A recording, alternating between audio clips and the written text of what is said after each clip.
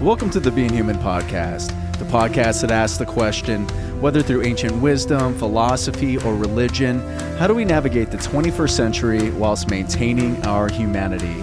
I'm your host, Chris Lewis, and on today's episode, we'll be working through the topic of solitude.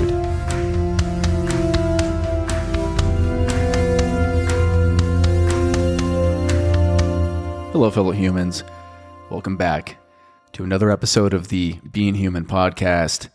If I sound under the weather, that's because I, as a matter of fact, am under the weather. I'm a little bit sick. My voice is a little bit raspy, but mostly it's just a sore throat, some bodily fatigue, some physical weakness.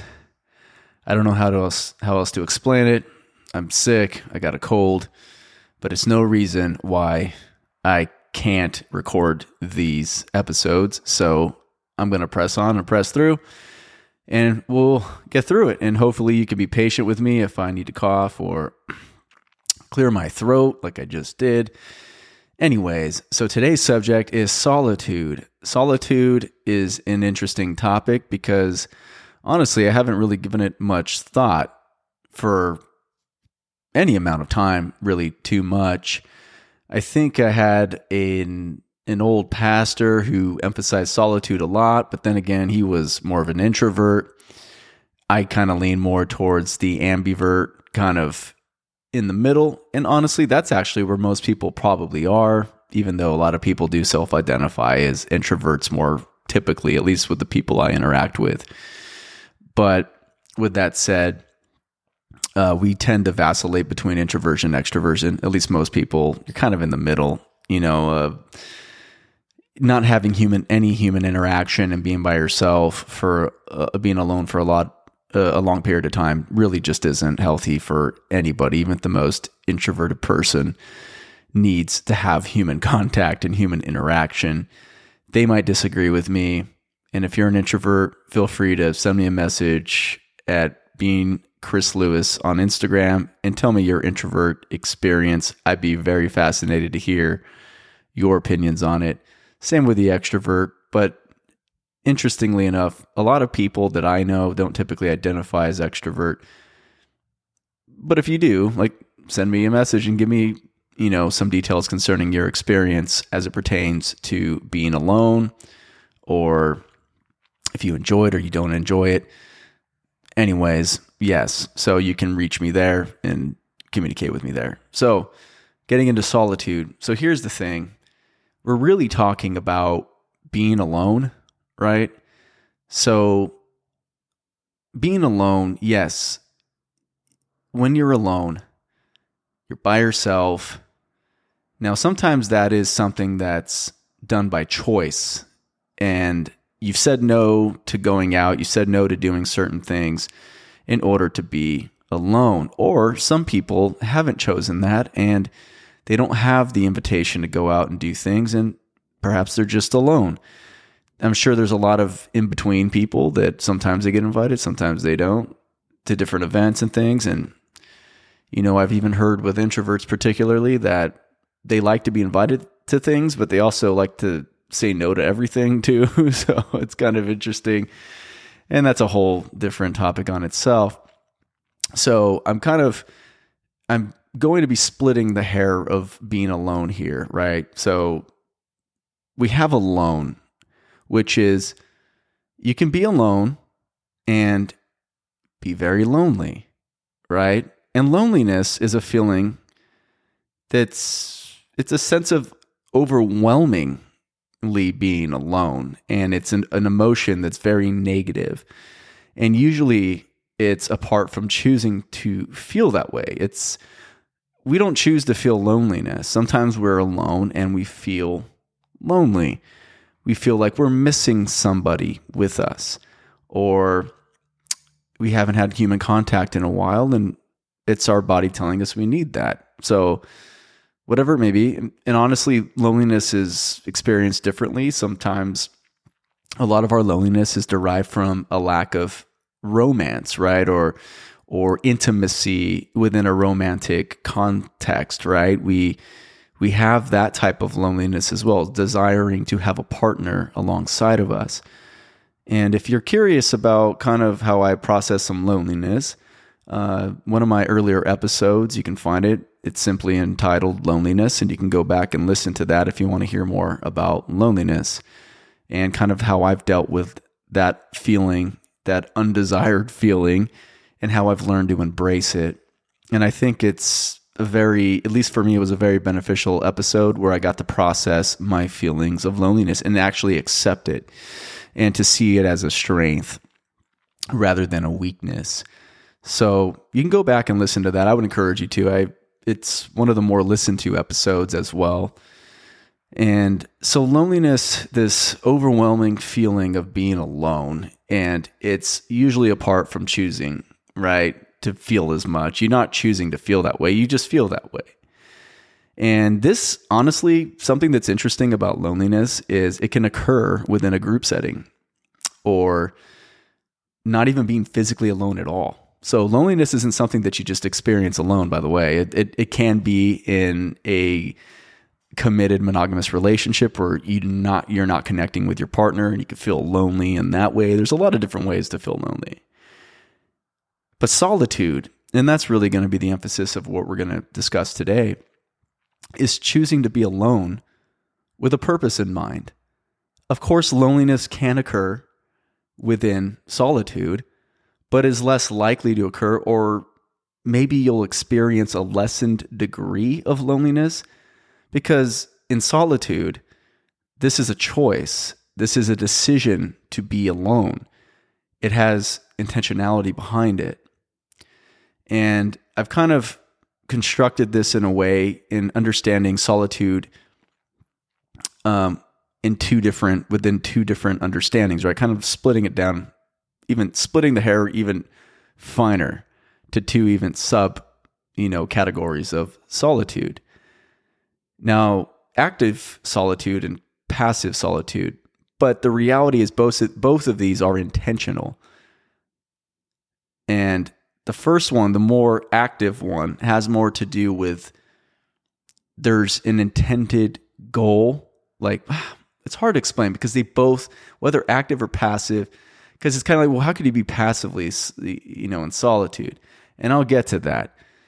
The more active side of solitude has more to do with introspection and processing. There's an intention there, right? It's more like you're going into this thing with a plan, with a scheme, and it could even be to get away for an allotted period of time, to read, to write, to think. But the thing is those are activities. Those are things you're actively doing in order to utilize this solitude in order to benefit one's soul and one's being. There's an element of activity. Now, they're both, even the passive, you'll be like, well, that's active too. It's like, well, sure. But the reason why I say this is more passive is because you're, at least within the passive solitude aspect, you are alone to rest. Now, when you're actively reading, absorbing, thinking, writing, or perhaps you're just going for a hike, you want to get some fresh air and things like that. Now, rest can occur within all those things, of course, totally. But the passivity is really just going alone somewhere, being somewhere alone, and just allowing things to be. Just be present. I think that's the best way, is just be present. Now, with the active, you're going to have goals and intention and purpose. You're going to be more engaging with your own mind, your own thoughts, and you're going to be processing and working those things out. But with rest, after you've spent some time doing that, it's nice to incorporate a bit of letting that stuff go. Like not reading and writing and thinking and not being actively engaged with the environment. Those things are great for solitude, especially when you're actively doing those things. But the passive aspect is just as important. And I think it's very helpful to have that as well when you're within this time of solitude, and to incorporate the passive aspects of solitude, which have to do more with being alone to rest, to diminish stimuli, right? Because we're so engaged with our society and our culture through an overload of information and technology and news, right? These news outlets, whether it's through mainstream news media or it's through social media, however you're absorbing political content, or even just having an overload of listening to a lot of podcasts or being on TikTok for a long period of time. There's a lot of technology, a lot of things at our disposal. We can just listen to books all day and read and listen to audiobooks, and we can watch YouTube for hours. When we come home from work and we're in bed and you're like, I'm going to watch some YouTube videos. We have an overload of information and data entering our mind. And this way of passively, because it requires the activity of setting your phone aside or saying, I'm not going to listen to this, or I'm going to put it on Do Not Disturb, and I'm going to have my phone apart from me, and I'm just going to be present. I'm just going to be here. I'm going to allow myself to get bored, which is another episode I did not even a few weeks ago, I think, where I kind of work through boredom and allowing yourself to be bored, because a lot of times that's where your mind begins to become imaginative and creative in that boredom. That's another episode I recommend listening to. But diminishing stimuli is so important. One of the practices I like to do is once a month have a whole day dedicated, usually a Saturday, whole day dedicated, where I put my phone on Do Not Disturb, and I just allow myself to be in my apartment just by myself, quiet, not feel obligated to do anything. Like nothing. Like I don't have to do anything. Usually those days I do look at my phone, but I'm also not, it's a light solitude, which you can find your own approach towards solitude. It could be cutting off all social media. It could be, just putting your phone on Do Not Disturb and just being alone by yourself, but with a purpose or intention, right? Usually I do those once a month to rest, because I know I need it. And sometimes I move that to 2 days. Sometimes I'll have 2 days where I tell people no. I won't even go to those, typically those weekends, I won't even go to church. Like I just need to be alone just for one weekend a month. And that's what I do. You could find your own groove, your own rhythm, your own approach towards solitude. I like to do once a week on Wednesdays. I'll go to work and I won't I'll put music on, and usually the music I put on is like orchestral music. It could be like more contemporary, like modern fusion type stuff where there's a lot of electronics, or it could even be an old school Vivaldi, whole sonata or something. I don't even know if I said that right, but the point is I could listen to a lot of different things that kind of get the mind flowing, the emotion, the emotions of the heart and the mind, the logic and ration of the mind kind of coming together. And that is my time once a week. I don't talk to people on the phone while I'm working. I'm still working, but I set aside that time once a week in order to think and process my previous week. I could select any day. It could be a Monday, it could be a Friday, it could whatever. It could be any day of the work week, but I like to allow myself that because I am alone in my package car as I'm delivering packages. But I'm also accessible to people because you can call me, you can text me, and I can respond, and I can answer phone calls and things like that. But on that day particularly, and I've told my friends, hey, if I don't answer this day, it's because of this.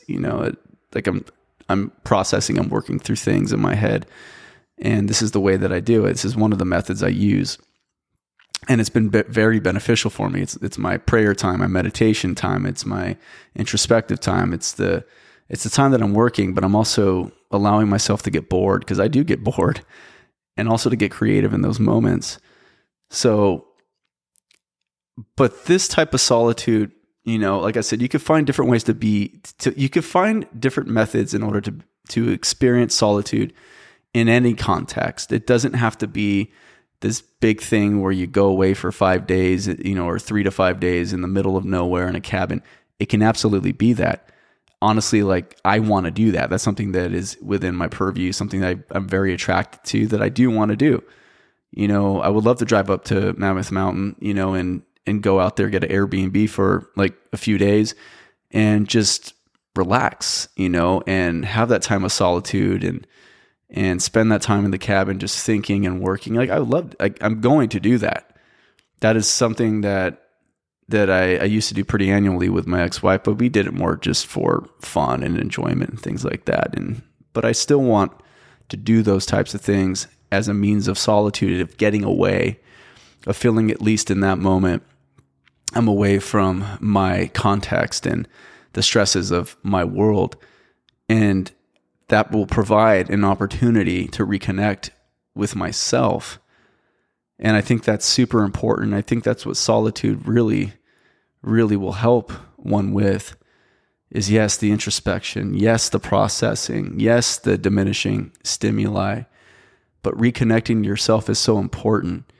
And I understand you're thinking, well, what if I'm married? What if I have kids? I have a family. I have all these responsibilities. That's where you would be able to incorporate some of the other disciplines that I've kind of processed and worked through myself, where you can find moments of solitude, like moments that are intentional and purposeful, whatever it may be. That's something that if you need it, you need to communicate that to your partner and figure out a day in which you can have that, right? If you value solitude, if it's something that you need, it's like, well, I don't even get guys' night or a girls night out or something. I don't even get that stuff. Well, that's another conversation to have with your spouse. Look, I need at least one day where I go out with the girls or I go out with the guys a month and you watch the kids, or one day a month where I get to be by myself, do anything I want, right? Those are things you can negotiate within relationships and marriage. Obviously, context matters. I don't know how old your kids are. They might be little babies, like little 5 months, 5-month babies. I don't know how old, 2 months, or newborns. Who knows? It's just whatever stage of life you're in, you can negotiate those things with your partner. You can work those things out. It's easier for someone like me because I am a newly single man who has all the time in the world. Even considering the fact that I work like 45 hours, like on roughly about 45 hours, 45 to 50 hours a week, I still have a ton of time. Like, because I don't have a spouse and I don't have children. So although I don't have that, I'm not completely unaware of that's a reality for you, perhaps. So, but what I can tell you is that what I do know is that we all need this. We all need that time of solitude, that time by ourselves. And I believe it's possible to negotiate those things and have those conversations, those dialogues with your partner and work those things out. I think it'd be beneficial for both partners to have that time by themselves, doing whatever they want by themselves, right? With the purposes of doing exactly what I'm talking about, though. This isn't just, maybe you just need to decompress. Maybe it is just that reconnection with myself. Maybe I could just go for a hike for half a day, just go and enjoy that. And that's what recharges me. That's what reconnects me to myself. Who knows? I mean, honestly, I don't know. Everybody's so uniquely different. So many different personalities, different energy levels, different pursuits and goals and purpose and tasks in life. And you have to discover these things for yourself. What works for you, what's beneficial for you. I'm just giving you like a basic platform, a basic, a basic model that I've utilized. And I wish I would have known this stuff while I was married. I wish I would have known like how to communicate this. I wish I would have known how to implement it. I wish a lot of things, but this is where I'm at, and this is where I see the necessity for solitude and how important it really is. And reconnecting to yourself is a big thing, especially when life's busy, and especially when you're overwhelmed with stress and you have a lot of responsibilities and you're wrestling just to make ends meet. There's a lot of things, but I assure you, a little bit of solitude every so often will do a great benefit And I think that's about all I have to say concerning solitude, at least at this moment. Like I said, I apologize if my voice sounds a little bit weird or if I sound like a little bit exhausted and fatigued, because that's just the case. And I hope this was a bit of an encouragement towards at least beginning this process of understanding the significant value of solitude. And maybe this will be helpful in helping you begin to create those spaces and those allotted times in order and to integrate them into your life, right? In order to have that solitude that's so necessary for the human soul, because we're not machines. Like, we need to reset, we need to regroup, we need to reconnect with ourselves. So that would be my encouragement to you. I know I've been encouraged because this is something that I've thought about for some time, more recently, not for years, and I'm seeing the necessity for it. And I know it's a struggle because of loneliness. I know it's a struggle because of boredom. Like I've said, I've done 2 episodes on those 2 topics, and I would recommend going back and listening to them. But we really do need to re-engage with solitude. We all need it. I really believe that. And I believe that we'll each find our own way of finding ourselves there. So I appreciate you listening to this episode, and I'll catch you on the next episode. Thank you.